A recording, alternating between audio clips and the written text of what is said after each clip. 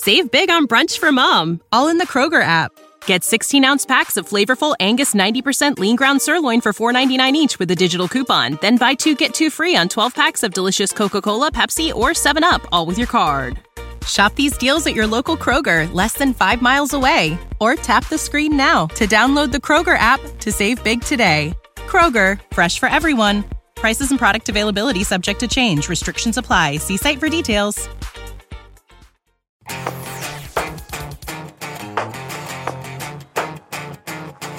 Hey guys, thanks for joining us for the TFL official podcast. It's been a year now, and over that year, hundreds of thousands of you have tuned in to listen and to find out about your favorite cars and trucks. If you're watching this on YouTube, thank you. If you're one of our Patreons, double thank you. And if you want to listen to it as an audio podcast, feel free to tune in to wherever you get your favorite podcast, including Apple, Spotify, you know the rest. Hey guys, welcome to another episode of TFL Talking Trucks. As always, I'm Andrei Smirnov, and I have a very special guest on this show. This is Mike Spagnola, and he is the VP at SEMA. Mike, welcome to the show. Thanks for inviting me. Pleasure to be here. Did I get your title correct? Yeah, I'm actually Vice President of Product Development. I kind of wear a few hats, but oversee OE relations, and I really help manufacturers develop products and bring them to market is probably my primary focus. Yeah, and you're sitting in the SEMA garage, is that correct? I am. I'm actually in the installation center right now. You can probably see the lift behind me, but we actually roll up our sleeves and do a lot of work here. You know, it's what I talk about as being what SEMA does the other 360 days a year. You know, we're known for our trade show, of course. We're known for the SEMA show. Yeah. But we do a lot of other things during the year. And again, my primary focus is I work between manufacturers, all those SEMA manufacturers that develop products, right? The guys you see at the SEMA show, the guys that, you know, when you go to any sort of website and see aftermarket products, I work between those guys and the OEs and get products developed and take them to market. Yeah, so of course, SEMA stands for Specialty Equipment Market Association. Right. I want kind of this episode is a little bit more focused on what's going on in the recent news. And of course, it has to do with sort of some of the regulations coming from the government, from the EPA, the Environmental Protection Agency, and also, you know, what SEMA is doing. And you have something called the RPM Act, correct? Right. And is that something you're kind of championing, or how does that work? Yeah, because I work closely with both our government side, with the OEs and with the aftermarket. One of the programs we do here at the SEMA Garage is we help manufacturers when they develop a new product, any product that affects fuel or air, you know, so take a supercharger, an air intake, a tuner, any of those sorts of things, have to go through an emissions test that satisfies the California Air Resources Board, CARB, or EPA. So we do that testing on behalf of the manufacturer here in the SEMA Garage. And then once we know that that product has passed the requirements, we submit that paperwork to the California Resources Board on behalf of that manufacturer. So we have a full dyno lab, we have a full emissions testing facility. You know, it's about a $6 million investment just in equipment that we do this sort of testing on behalf of the manufacturers. And then we submit that paperwork to CARB, and they get what's called a CARB EO. So you'll see on products an EO sticker that says that product passed, that it fits within the regulations that are required for the Clean Air Act. Mm-hmm. And so that's, you know, that's where I come in and where I'm an advocate, obviously, for what we're doing now with this RPM Act. Yeah, and the RPM Act, so a lot of people are out there saying government is outlawing racing cars. There's a lot of big headlines out there. But I kind of want to, you know, take a step back and actually, you know, understand what is this we're talking about. And RPM Act stands for Recognizing the Protection of Motorsports Act.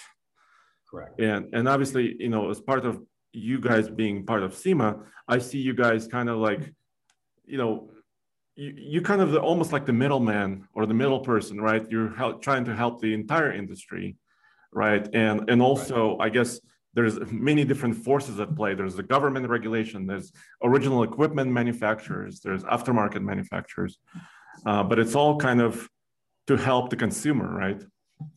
Correct. Help our manufacturers and the consumer. The automotive aftermarket is a $48 billion a year industry. And so you can imagine, what that means. And we work between our government relations side. We've got a full staff in Washington, D.C. So we are constantly monitoring rules and regulations that are coming down. And if we think they've crossed the line, we step into action. And so, we've got all of that.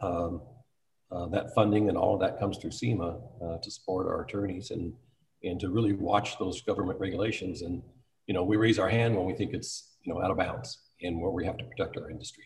And we have to protect the enthusiast. We have to protect the whole industry, right? Or otherwise we're not going to be able to modify vehicles any longer. Okay, so tell me about, what is this RPM Act about, and what is it, what is it trying to protect against?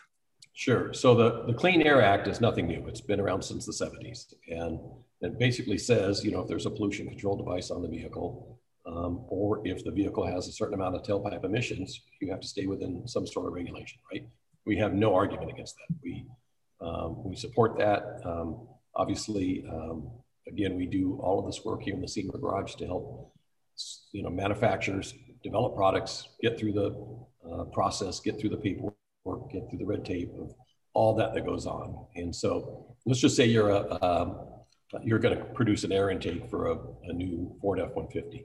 Mm-hmm. We work with you to fill out the paperwork that's required for the California Resources Board. We help you through all of that process. We go through all the testing with you. We actually, again, do the tests here in our facility. If we see that product passes, we turn that paperwork into CARB and we help you get that CARB-EO. We're good with all of that. And we've interpreted since the 70s that the Clean Air Act still allows you to take a street car and convert it into a race car.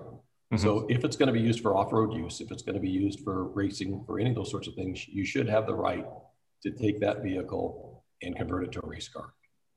So and this stands for any vehicle. So it could be a car meant for track use, could be a truck maybe that's only going to be racing off-road. Is that correct? Correct. Yeah. Okay. Yeah. So all of that, we believe that you should still have the right to do that. Where EPA, in our opinion, has crossed the line now is they have said you can never take a street car and convert it into a race car, because that car was originally intended for the street. It has emission control devices on it. And you can't tamper with those emission control devices, and therefore you can't convert a street car into a race car. We've had an understanding for years that they wouldn't touch that piece of the legislation or touch that piece of the Clean Air Act. Recently, they've changed their mind on that, and they have gone after a company, Gearbox Z, and their position is that Gearbox Z has made products that are intended, or that they've come after them and said you can't convert a street car into a race car. And so that's where we drew the line. So we've filed an amicus brief against EPA that says, wait a minute, guys, we've always understood that you could convert a street car into a race car, and now you're saying we can't. And so, that's huge to us, right? I mean, we have to be able to protect that. Otherwise, you'll no longer be able to take, develop, if the, let's just take a 5.0 Ford motor. Yeah. If you're building products that are intended for racing, that could be stretched to say, well, those products can no longer be built. So we have to have the right to take a street car and convert it into a race car. So obviously we don't have an EPA person here on our episode right now. I'm hoping to get, some sort of, more details from them in the future. But I mean, I imagine what they're maybe trying to do is prevent somebody from putting racing parts on a car and then going on the street, right? I mean, correct. There's some sort of a gray line there where, how do you know if it's a registered vehicle or not? Am I on the right track? No, you're right. You're right. And we have no argument against that. We put a lot of time and effort into helping manufacturers develop products, that are CARB legal, that if you do build a product that is intended for the street, then it needs to go through the EO process or through an emissions control process. No argument on that. Yeah. Where we draw the line is when they've gone the other way and said you can't convert a street car into a race car, and that's, we've always had that understanding with them. They really haven't gone after this piece of wording that says that that you can't convert a street car into a race car. They have in this recent filing against a manufacturer. We are not taking the position of the manufacturer. You know, we don't know if that manufacturer is developing products that are intended for racing that end up on the street. We're not arguing that point, and we're not saying whether or not that manufacturer is guilty or innocent. You know, we'll leave that to the courts to decide. And but in that suit against that manufacturer, they have stated that you can't take a street car and convert it into a race car. So we actually started the RPM Act a few years ago for this very reason, knowing that this could come up, because you know, it has been mentioned before that you can't convert a street car to a race car. So we wanted to draw the line there and say, you still have to be able to do that. We have to be able to protect racing. We have to protect, you know, manufacturers and developing parts for racing, or the whole off-road racing society dries up. If EPA wants to take this to the nth degree, which in this brief, you know, they are saying that, you know, our industry's done. Yeah, and I mean, you mentioned the overall industry size. I mean, it's huge. That includes, of course, many other products, right? But I think what you're saying is taking an existing, let's say, an older vehicle, right, converting it only for racing purpose, right? It's a kind of an affordable proposition for some folks, right? Sure. Because regular person cannot spend, you know, maybe 6 figures on a custom built, right, tube chassis or some other vehicle with another, you know, very customized engine or wherever it may be. So that's kind of where you're coming from. Yeah, you know, there's plenty of classes. If you go to NHRA and in grassroots drag racing, if you go to some circle track racing, if you go to off-road racing, there are plenty of classes for kind of low-end racing. You know, we know about the vehicles, right, that are tube chassis built, you know, that have custom motors and all that. But there's plenty of grassroots racing that uses a car that was once on the street, you know, drifting, any of those sorts of things. So, you know, we have to support that piece of the industry. We don't support or endorse any sort of illegal activity. That's not where we're coming from. Yeah, absolutely. Because and it seems like the conversation overall is almost escalating to the fact where, and is usually focused on a tuner, but although, I mean, there's both software and hardware pieces of it, right? Sure. And I've seen some elements out there saying, you know, any tuning device that's plugged into the vehicle can be considered illegal, but that doesn't make any sense to me, because if that device is, you know, gone through the right channels and is only allowing certain things to happen, and those things are, you know, legal, right? How can that be? No, we certify tuning devices all the time. And you can still get great horsepower. So, you know, there's a misnomer that if it's got a CARB-EO and if it's gone through that certification, you're not getting horsepower. You know, we still regularly see supercharger kits that, you know, bump cars up to 650 horsepower. I mean, you know, we can still get air intakes. We can still get great horsepower tuning and be street legal. I mean, there's still enough bounds there that we can get that sort of process going. So, you know, we're big proponents of, obviously, and we spend a lot of time and a lot of effort. You know, we run this facility here at the SEMA Garage as a member benefit. It's not a profit-making facility.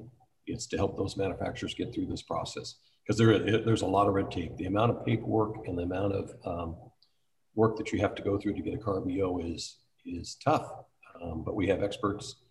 We have a full staff here of people that just help with paperwork, just through that process. We have 9 people in just the lab that just do this sort of testing work. We're running 2 shifts here in the lab. That's how busy we are. And in fact, we are in the process of developing a second lab right now.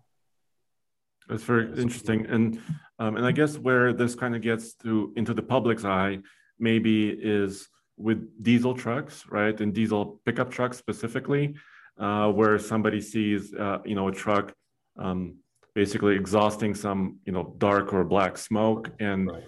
red flags come up for people, and I mean, general public, right? But once again, there's people who may choose to go down that road, but there's also people who, do that in a legal way. Right. Again, as I said, we don't support any sort of illegal activity. Rolling coal or, DPF deletes, those sorts of things are illegal, and we don't support that. And unfortunately, what's happened is the whole industry has been cast. I can't tell you, it just turns my stomach every time I see an article on SEMA and they show a truck just blowing coal, right? They just show this truck just driving down the street, just full of black soot. That's not our industry. That's not what we're looking to do. And we don't support, the rolling of coal on the street. If you're going to do a tractor pull or you're going to do something off road, that's great. But, that sort of activity, or that's how we all get cast into, into that. But that's what SEMA is. We're not. There is, if I were to take you through the lab or through the garage right now, you'd see plenty of vehicles that are making great horsepower that are going through the certification process, and that are clean. They're just still, within the boundaries in the tailpipe emission standards. And so, we're doing our part. And when EPA, says that, tries to interpret the rules in a way that we don't think is fair, we've got to put our gloves on and go to battle. And that's what the RPM Act is, basically. It is. Yeah. So, it was actually introduced in 2019. It has had to weave its way through Congress. It did pass in 2020 as part of the energy bill, but it never got voted on by the Senate. And so we're in the process of reintroducing it right now. We need that support. So, for your listeners, they can go to the SAN website, or they can go to the RPM website. We're always looking for them to join our fight. Doesn't cost anything. We just, there's a place to click on there to throw your support. You can also call your local senators, Congress, and help us get this RPM Act through, because it's going to take all of us. It's going to take, the community to push back on this one. I gotcha. So what I'm hearing from you is, and over the last couple of weeks, I had this feeling that, oh my gosh, the sky is falling, but the sky is not falling. So I want to get kind of your perspective on this, because, when people are saying, all tuners will be illegal soon, all modifications will be, outlawed, race cars are outlawed, sky is falling. But what I'm hearing you say is there are ways, especially with software, right, that are done in a clean way that pass emission regulations, right? Yeah. So, and you're actually working, like you said, continuously to make that happen, or help that happen. Yeah, there is a pathway. There's been a pathway since the 70s. We've been part of this for a long time. We've invested literally tens of millions of dollars in this project. There is a pathway. There is a way for manufacturers to get their products, high performance products, legal. And so we support that pathway.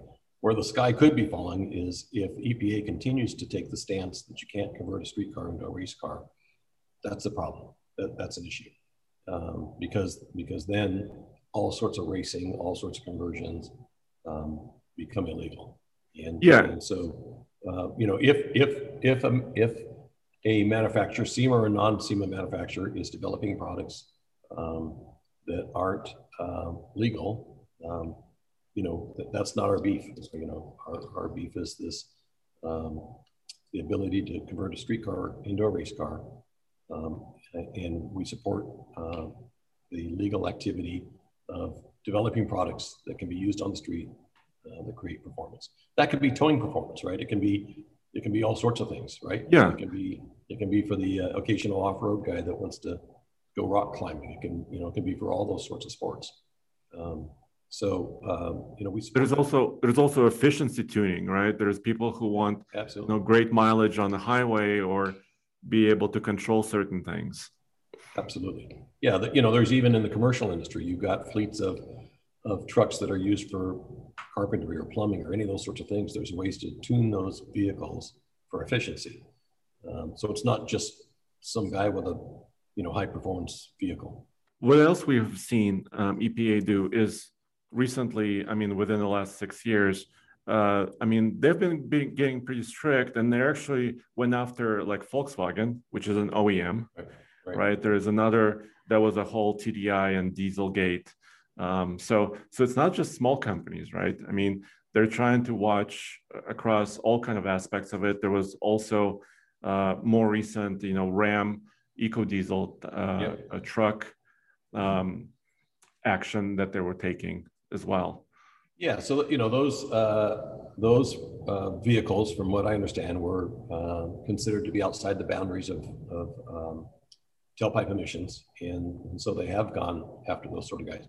EPA and CARB has an arm too that will review manufacturers' products that are being sold, and if they don't have a CARB EO, EPA recognizes the CARB EO system. And so, if you go through the CARB EO, the California process, EPA recognizes that for all 50 states. So California Resources Board is California, of course, rules. Yeah. EPA is the other 49 states. And, but if you go through the CARB process, it's recognized for all 50 states. And so, there is a pathway again, there is a way to do all of this. There is a way that we support. But yes, EPA and CARB both have gone after both small and large manufacturers who they believe are developing products that are illegal for street use. Yeah, and also, these regulations apply to at various kind of levels to commercial vehicles too. Semi-trucks have to do different, types of emissions controls, right? Delivery vehicles, etc. Right. Yeah. So again, there are rules and there are regulations in place that everybody, whether it's a SEMA manufacturer, non-SEMA manufacturer, whether it's a large truck company, whether it's commercial, have to abide by. And we are okay with that. We support that. We support the production and development of vehicles and products that are within the rules of the Clean Air Act. No argument there.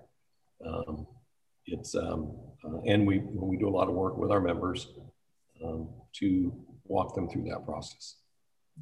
Cool. What some of the other fun stuff are you working on? You're in the garage. You said you guys are busy on many fronts.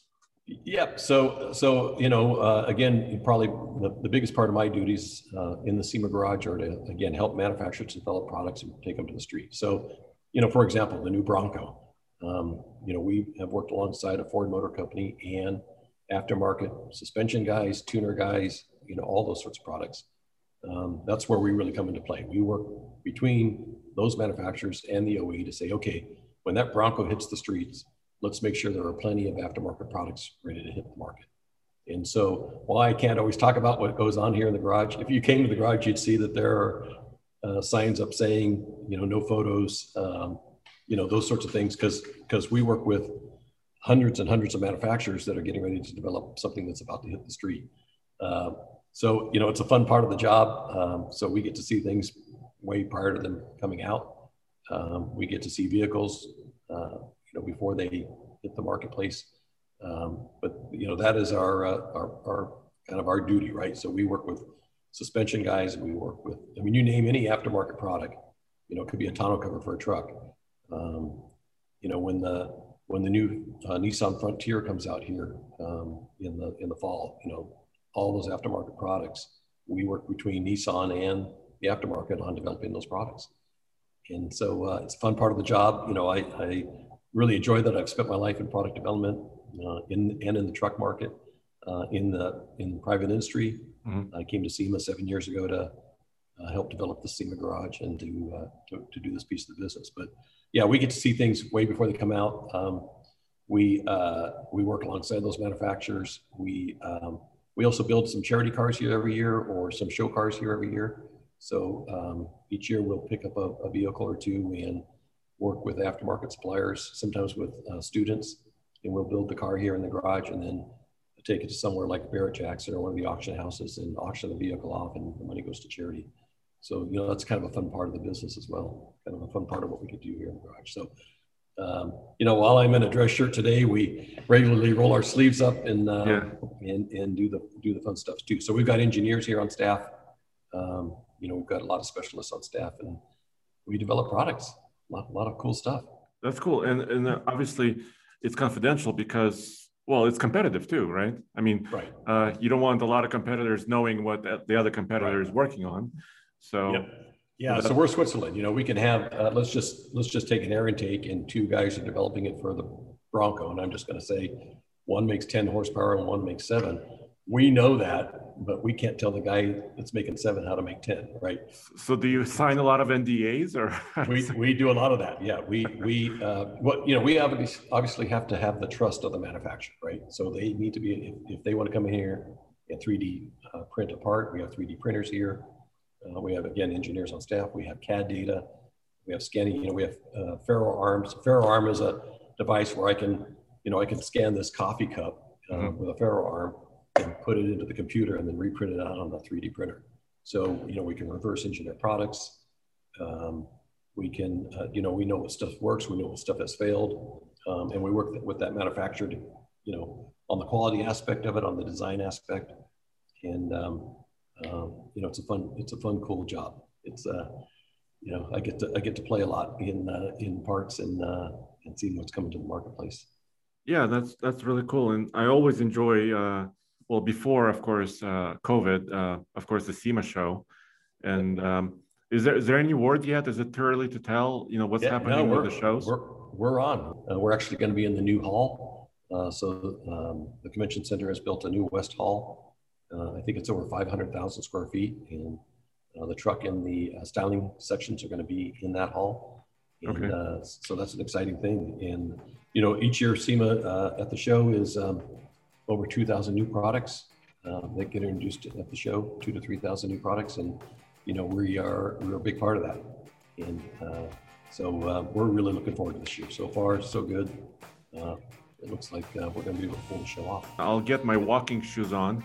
Yeah, and for sure. I'll be out there. Okay. Yeah, great. It's it's an amazing event. It is business to business, a business to business event. There are outdoor displays as well as indoor, but it's just it's Old Friends Week, it's Car Week, it is we've all seen the YouTube videos and the online information about the show, but it's a great event. I've been going now. This will be my 41st year this year, so really excited to be back. Well, Mike, thanks for taking the time. I really appreciate it. I learned quite a bit still. I'm still learning about this. And so once again, guys, if you want to learn more about the RPM Act, it's also SEMA.org, right? Correct. It's your website, and RPM Act, you can search it up right there. Yep. You can learn more about it and go from there. Yeah, we need your support. So please, everybody, have a look at those sites and sign on. All right. For our support. Thanks very much. Thank you very much, Mike.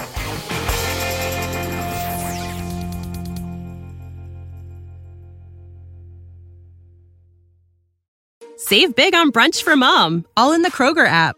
Get 16-ounce packs of flavorful Angus 90% lean ground sirloin for $4.99 each with a digital coupon. Then buy 2, get 2 free on 12 packs of delicious Coca-Cola, Pepsi, or 7-Up, all with your card. Shop these deals at your local Kroger, less than 5 miles away. Or tap the screen now to download the Kroger app to save big today. Kroger, fresh for everyone. Prices and product availability subject to change. Restrictions apply. See site for details.